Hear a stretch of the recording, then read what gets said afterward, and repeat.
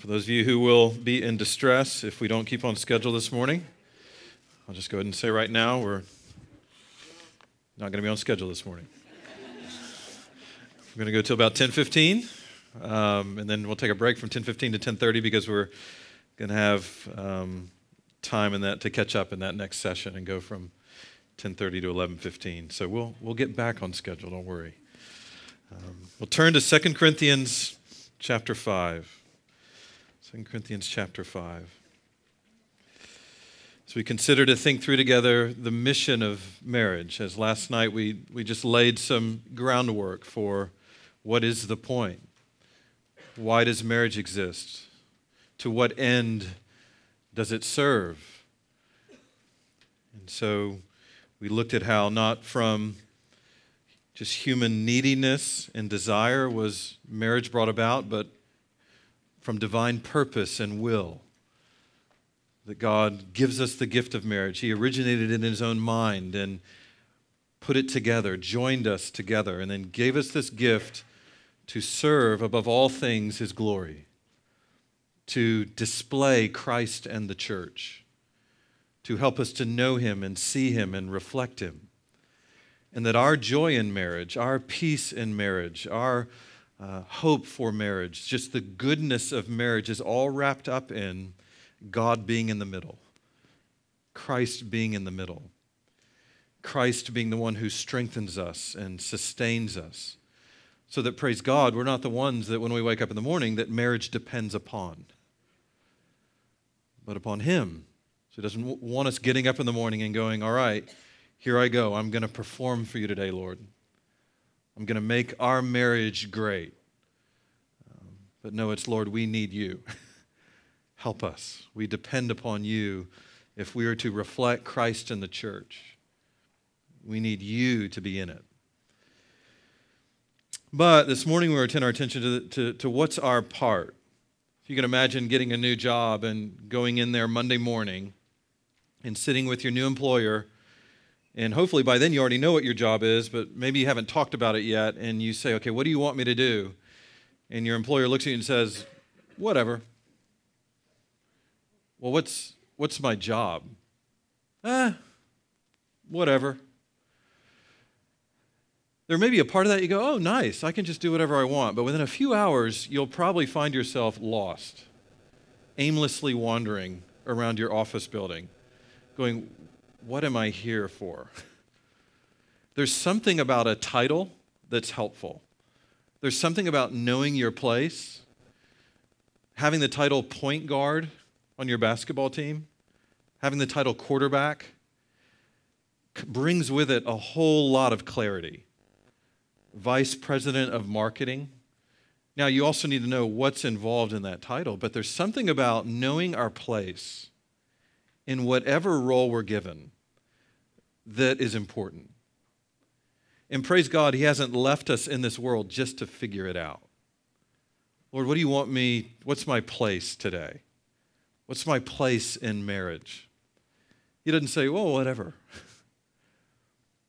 No, He says in 2 Corinthians chapter 5, verse 14, no, for the love of Christ controls us, having concluded this, that one died for all, therefore all died. And He died for all, so that they who live might no longer live for themselves, but for Him who died and rose again on their behalf. Therefore, from now on, we recognize no one according to the flesh, even though we have known Christ according to the flesh. Yet now we know Him in this way no longer. Therefore, if anyone is in Christ, he is a new creature. The old things have passed away. Behold, new things have come. Now all these things are from God, who reconciled us to Himself through Christ and gave us the ministry of reconciliation, namely that God was in Christ reconciling the world to Himself, not counting their trespasses against them. And He has committed to us the word of reconciliation. Therefore, we are ambassadors for Christ, as though God were making an appeal through us. We beg you on behalf of Christ, be reconciled to God. And He made Him who knew no sin to be sin on our behalf, so that we might become the righteousness of God in him. It's a passage that's just loaded with statements about our place in this world, about our place in marriage, about our place in our homes and in our churches. That now we in Christ, according to the Paul, no longer live for ourselves, but for Christ Jesus our Lord. We're new creations, he says. We're to see other people, other Christians, as new creations. We no longer represent ourselves, but we live, he says, as ambassadors of Christ.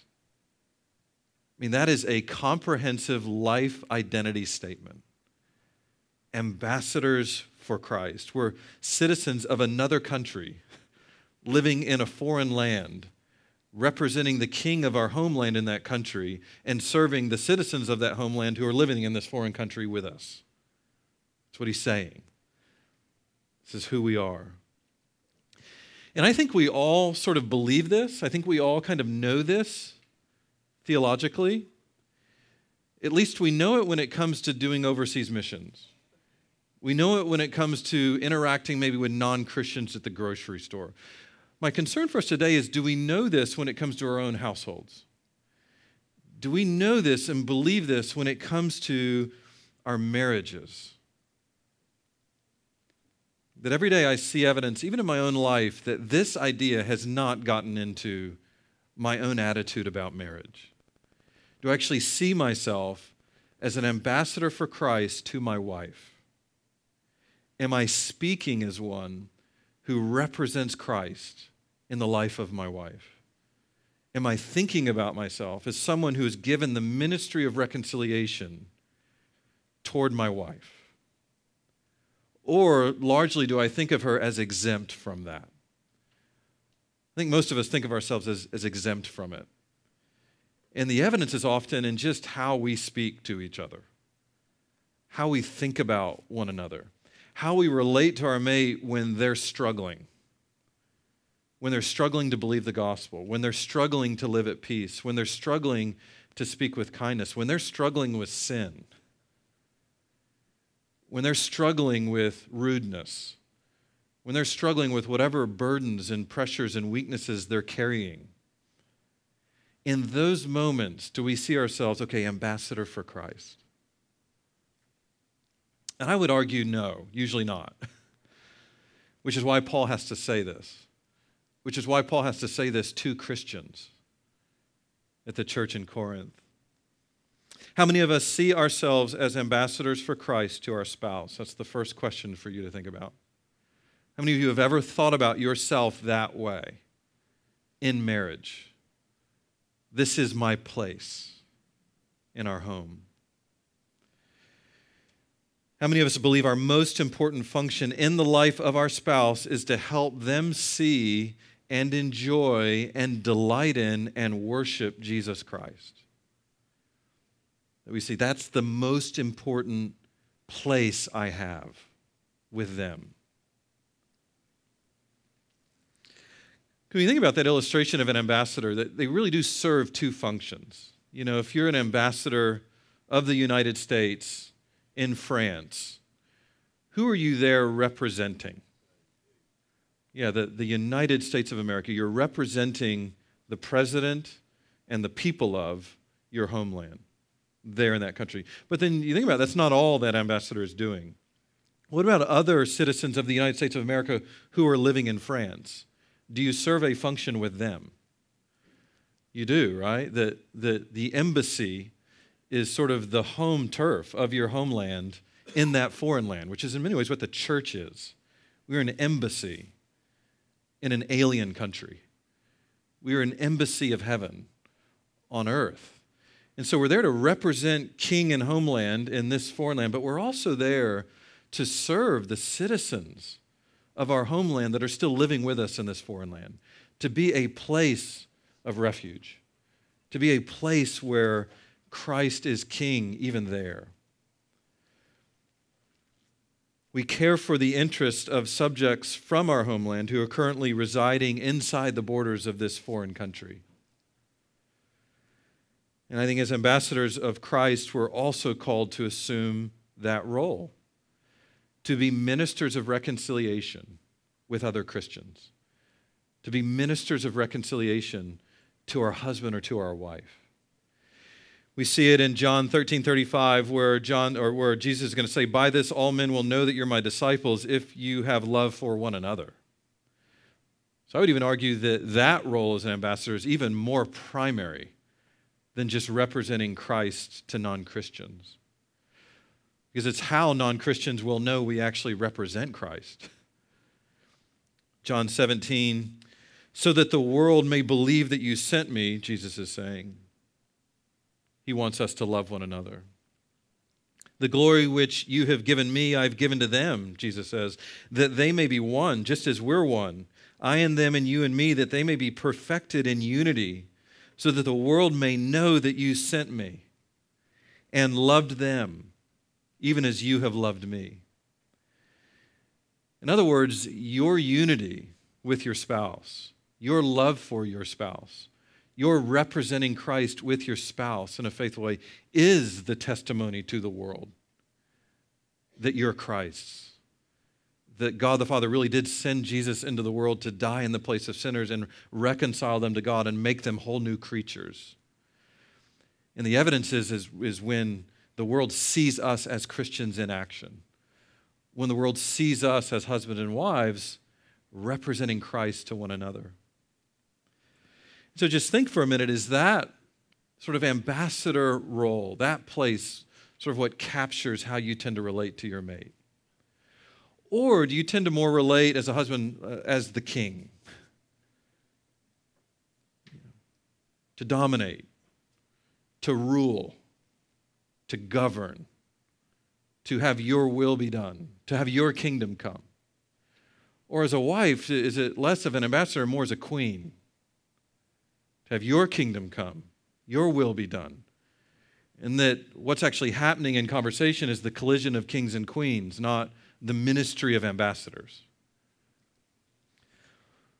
Or maybe if you take on the role of savior, where you've entered into marriage to save your spouse from themselves, to redeem them, to perfect them, to fix them, to clean them up, to make sure that if anything's out of line, you've pointed out. Or maybe lawyer, is that the role? You're sort of the chief interrogator and litigator of your household. Whenever something has to be debated, that's sort of the role you take on, is that of an attorney, to argue the case, to win them over. You see how we always take on a role, right? We always assume some place. And so it's worth thinking through what types of words, what types of job titles would best capture what you do day to day in your interaction with your husband or wife.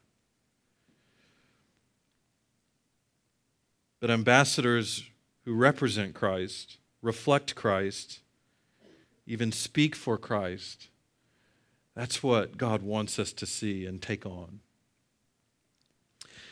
Which means when your spouse hurts you, do you move toward them in love to even help them understand the love of God for them, the forgiveness of sins that's available in Christ, the depth of the grace that's lavished on them in Christ? When we see our mates drowning in selfishness and anxiety, do we pray for them? Is that sort of how we see ourselves as ministers of intercession? Pray for them, minister to them, see the struggle and desire to reconcile, help them reconcile to God and to others. Or do we get bitter? Do we get cold? Do we get withdrawn? Do we go, you know what, I'm just going to give them space, let them work this thing out. I'm going to go for a drive, and hopefully when I get back, it'll be settled. Again, how many of us, that's our approach when our mate's struggling? It's, whoa, take a wide berth. And we even warn the kids, right? Stay clear. Or we go, no, this is what ambassadors do. This is what ministers of reconciliation do. And especially when you think about when personally offended, when personally hurt. Do we take our cues from our spouse and therefore respond in kind? Oh, okay, you're going to critique me? Well, check this out. Oh, you're going to be mean? Well, I've got one for you. And it may be in harsh words or it just may be in cold shoulders. But either way, the pattern we're going to be given, because again, what's the example Paul looks to? It's going to be to Christ, that God was all this time in the world through Christ, reconciling us to himself. And what kind of reception did he get? What kind of words did he hear? What generally has been our way of treating the Lord Jesus? It says he was despised and rejected by men. He was a man of sorrows and acquainted with grief. He was mocked. He was persecuted. He was distrusted. Even read the Gospels, even with his disciples around him, how often they're trying to correct him. Jesus, don't you care? We're perishing. Or Martha, Jesus, don't you care? My sister's left me to do all the cleaning up alone. Or Peter even, far be it from you, Lord, that you should go to the cross. So nobody understood what he was doing. And often what he's going to get from those who were his enemies is hostility. From those who are his friends, it's going to be unbelief and distrust and criticism. And yet he never forgets who he is. He knows why he came. And he knows it wasn't for people's approval. He knows why he was there, and it wasn't to get everybody to treat him well. He came because God, through him, was reconciling the world to himself. And then Paul says, and he's given us that ministry. He's given us that word of reconciliation. That when Jesus says, okay, follow in my footsteps, deny yourself, take up your cross, and follow me, that's what he's talking about. That we would take on that place, not just when treated well, but especially when treated poorly. As Jesus put it, if you only love those who love you, what good are you? Even the tax collectors do the same. He's saying, I can get a non-Christian to do that. I can get an unbeliever to love people who love them.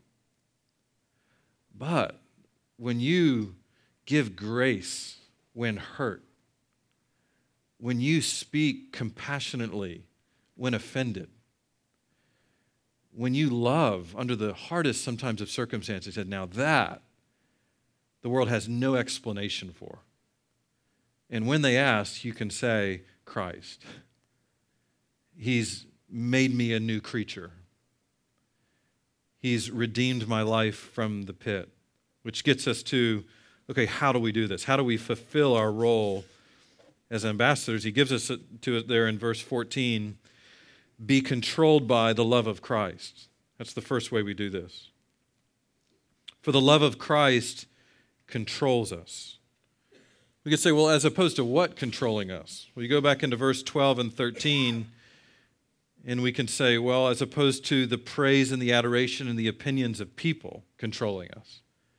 Because what Paul's even saying to the Corinthians, hey, that's not what controls us. We're not going to be controlled to what everybody thinks or to outward appearance or to everybody's opinions. No, but we're controlled by the love of Christ, meaning it's the love of Christ for us. That love of Christ that's been displayed at Calvary that now restrains us from doing what we should not do and compels us to do what he calls us to do. As opposed to the praise of people, the adoration of people, the opinions of man. That's one reason why when in public, our marriages tend to look different than when in private. Right? Why is that? Well, because many of us are more controlled by the praise of people than we realize. That when others are watching publicly, we'll speak well, we'll serve, we'll love. But in the privacy of our homes, the flesh takes over. And so we have to sort of break through that category and realize, okay, to God, it's all public. To God, he sees it, whether it's in our homes or outside of our homes. Even with King David, you'll recall the story of his adultery with Bathsheba and then murder of Uriah, and then takes her as his wife and thinks, okay, we covered it up. We're good. But then Scripture says, but the thing David did displeased the Lord. And he sends Nathan the prophet.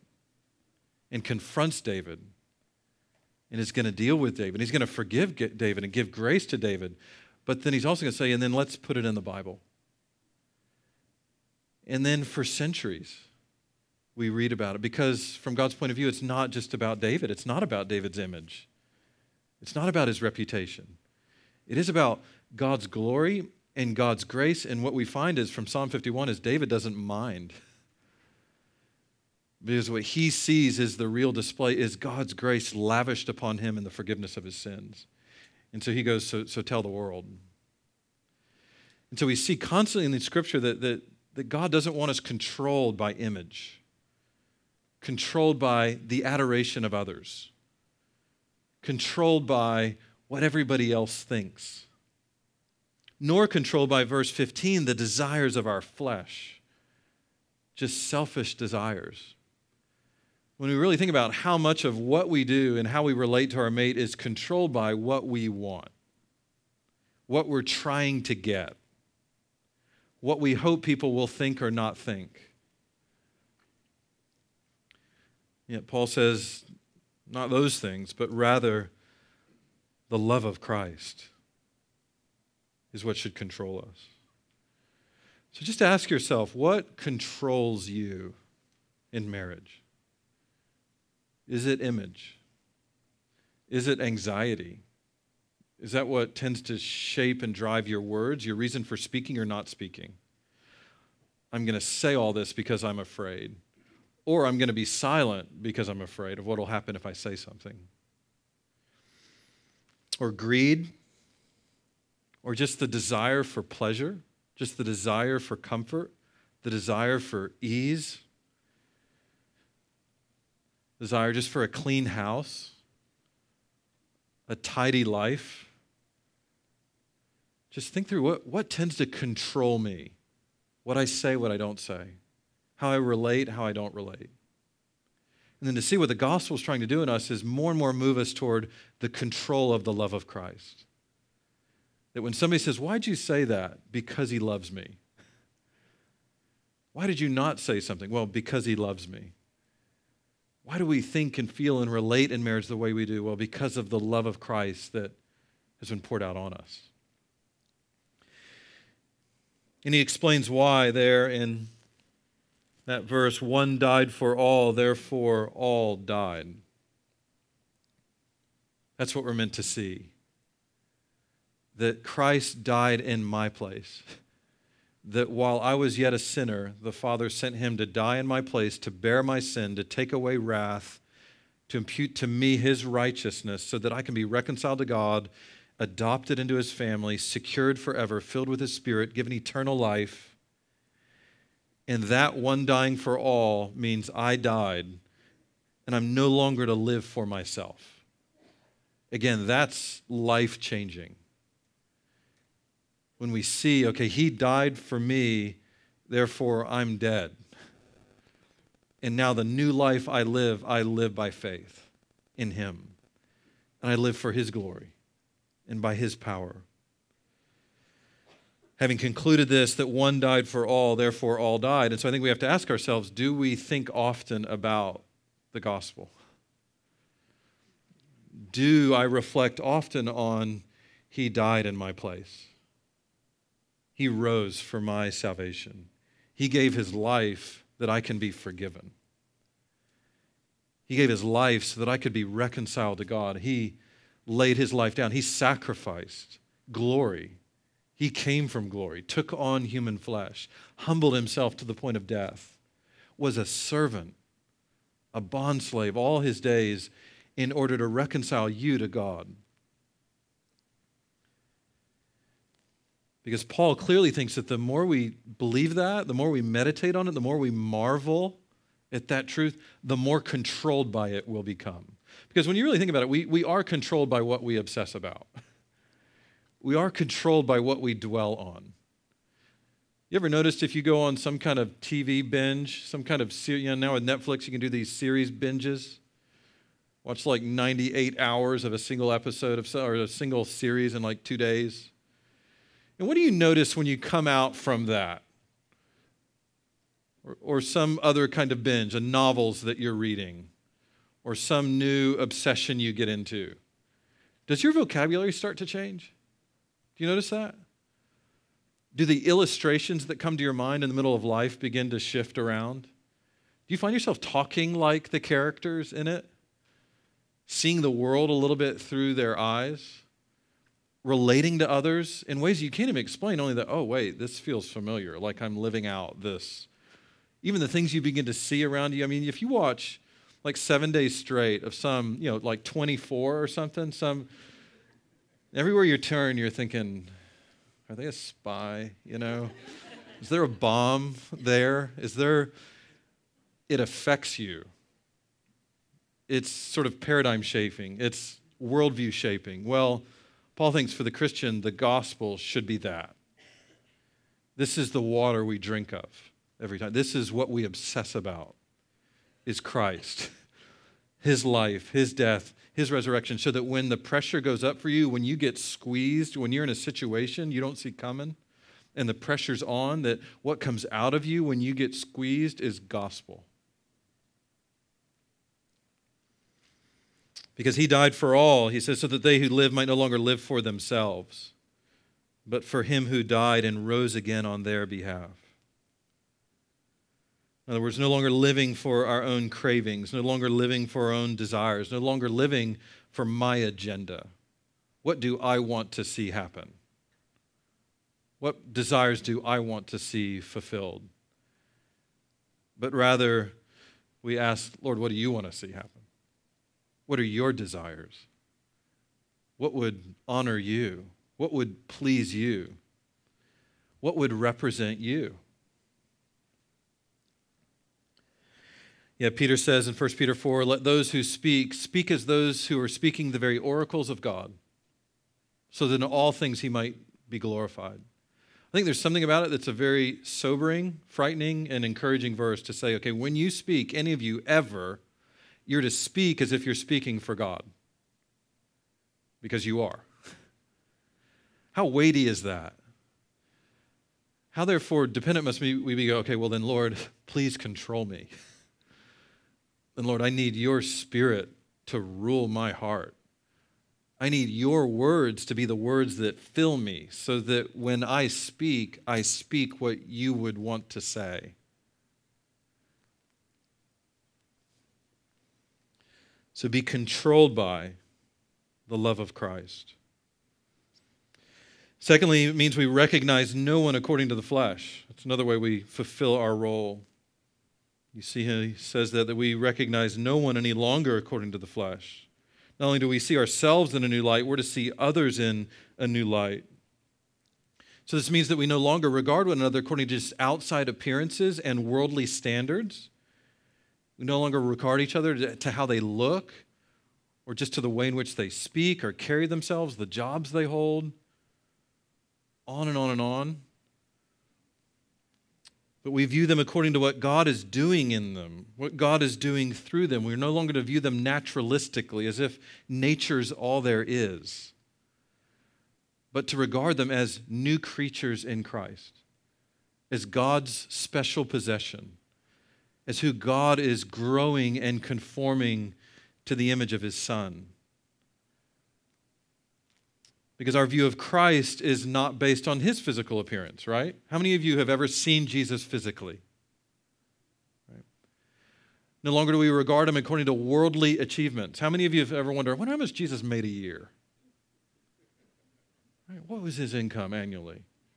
Wonder what kind of 40 time he had. Like, what was his foot speed? Could he throw a spiral? I wonder how great he looked. I wonder if he had a good haircut. I wonder how tall he was. I wonder how handsome. Well, we know generally that he was not attractive. The Bible tells us that much. That the world would not have looked at him and go, no, that is a good-looking man. That's why we know all the paintings are wrong. You look at the painting and go, that can't be him. He is too good-looking. No, that he would have been one from whom we hide our faces. He would have been one that, again, by worldly appearance would not have been impressive. That's why Paul's going to say, so we don't regard him this way. And why would we regard each other that way?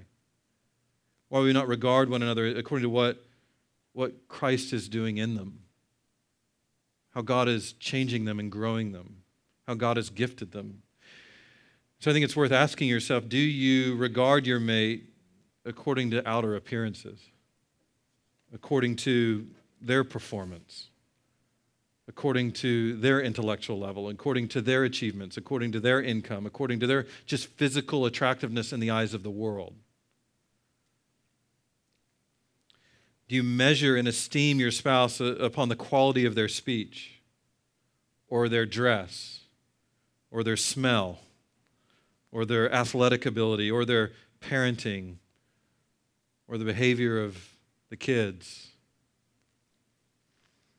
Do you view your spouse through their family origin, through their gender, through their physical appearance, or through their standing in Christ? I find that this actually is the number one cause for divorce in the world. It's just regarding spouse according to the flesh. You ask many, why don't you like your spouse anymore? Why are you leaving? Why are you and just the things that are listed, it's never because of all that Christ is doing in them. It's all outer appearance stuff. It's all flesh stuff. It's all, they don't fit into some mold. They're not pleasing to them anymore according to the world. Certainly not according to Christ. And so if you really want to make yourself miserable in marriage, just regard your spouse according to the flesh. Just keep measuring them. Keep judging them. Keep sizing them up next to the next person. Next to what the flesh says they ought to be. You really want to be joyful in marriage. You really want to be satisfied and delighted in your mate. Just regard them according to all that God is doing in them and through them, all that God has lavished on them in Christ, who they are as God's child, who they are as God's image bearer. And then even to begin to realize that they are the new standard of what a wife should be or what a husband should be. So guys ask me, well, what should my wife look like? She should look the way she is. That's your new standard. Any woman who's taller than her is too tall. Any woman that's shorter than her is too short. Any woman that's smarter than her is too smart. Any woman that makes more money than her makes too much. Any woman whose house is cleaner than her house has too clean a house. You go down the list. She's the standard. He's the standard. Whatever position guys have that are higher ranking, more power, more money than your husband, it's too much. Because this is the right amount. And so just it settles that issue. Whatever externals, whatever those things got, whatever your mate has is right. And now you get to regarding them according to Christ. So if anyone is in Christ, he is a new creature. The old things have passed away, new things have come. You have to ask yourself, is God pleased with what he's doing in your spouse? So be careful about critiquing God's work. Be careful about judging what he's doing and the rate in which he's doing it, because he thinks he's doing a good job, right? He's pleased with what he's bringing about. And then thirdly, embrace life as a minister of the gospel. We've been given the ministry of reconciliation as though we're making an appeal through us, Paul says. We beg you on behalf of Christ, be reconciled to God. So that's certainly what we say to non-Christians. I think it's also what we will from time to time say to our fellow believers. To appeal, to beg on behalf of Christ, to continue to live out your reconciliation to God, to repent of sin, to receive forgiveness, to trust in the gospel, to depend upon his strength, to feast upon his word, live reconciled. Which means you need to realize that your spouse needs continual help with this. Continual help seeing and believing and trusting in Christ as Savior, Christ as Lord. It's not just one and done. Your spouse needs help every day, seeing, remembering, just like you need help every day. Seeing and remembering that never should we, when our spouse needs to hear more promises of God's grace, should we go, again? Again? How often does Paul come back to this stuff? How often is he going to talk about the love of God? How often is he going to refer to the grace of God in Christ? You even read Paul's prayers, and it's astounding. What he's praying that God would give us eyes to comprehend the love of God, because he thinks it just surpasses knowledge. He thinks you just never get to the bottom of it. You never graduate from grace. You never graduate from understanding the love of God. It's constant. Well, then us just having the mentality every day, my spouse needs help seeing this, hearing this, remembering this. But then secondly, realize that you need constant help seeing it. You need constant help believing it. You need constant help enjoying Jesus Christ.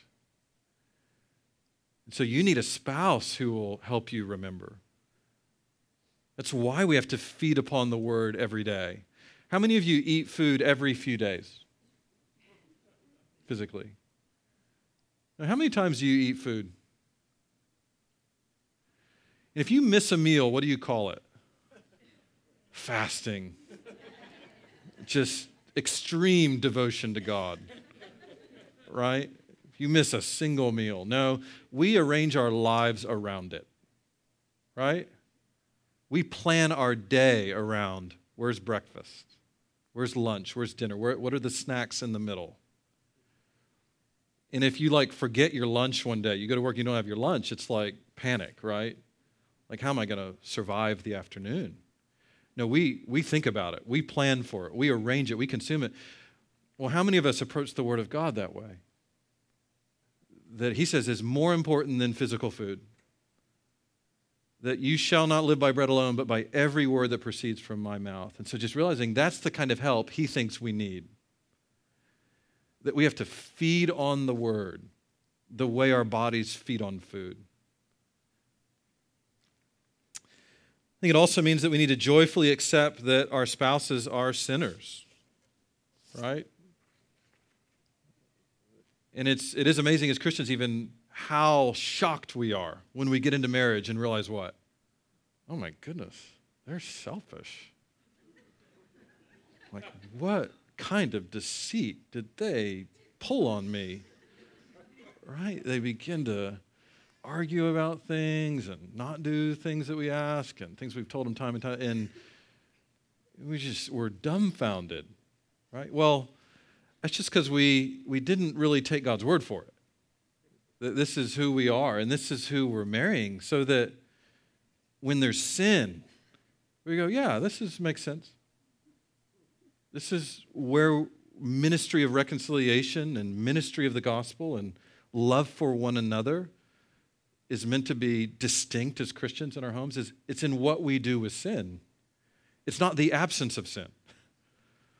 It's the presence of confession, the presence of repentance, the presence of forgiveness, the presence of grace, the presence of seeking God for help, the presence of taking refuge in Christ. That's what makes it distinctive, not the absence of. So joyfully accept your spouse. I mean, just how often do you see Jesus going, what on earth is happening with these guys? It's what he's usually shocked by is faith, right? You see Jesus marvel, it's in the faith. Like, whoa, that's a lot of faith. That's shocking. But lack of faith, he's going to call it out, oh, you have little faith, but you'll never see him surprised. He knows, again, who he's dealing with. He knows why he's there. And he doesn't resent it. I mean, sometimes I ask myself, how come, he was around these 12 guys every day for 3 years, at least, and night. and he could hear what they thought. He could know what they were feeling. I just go, how come he wasn't the most bitter guy that ever lived? Compared to him, everything was wrong.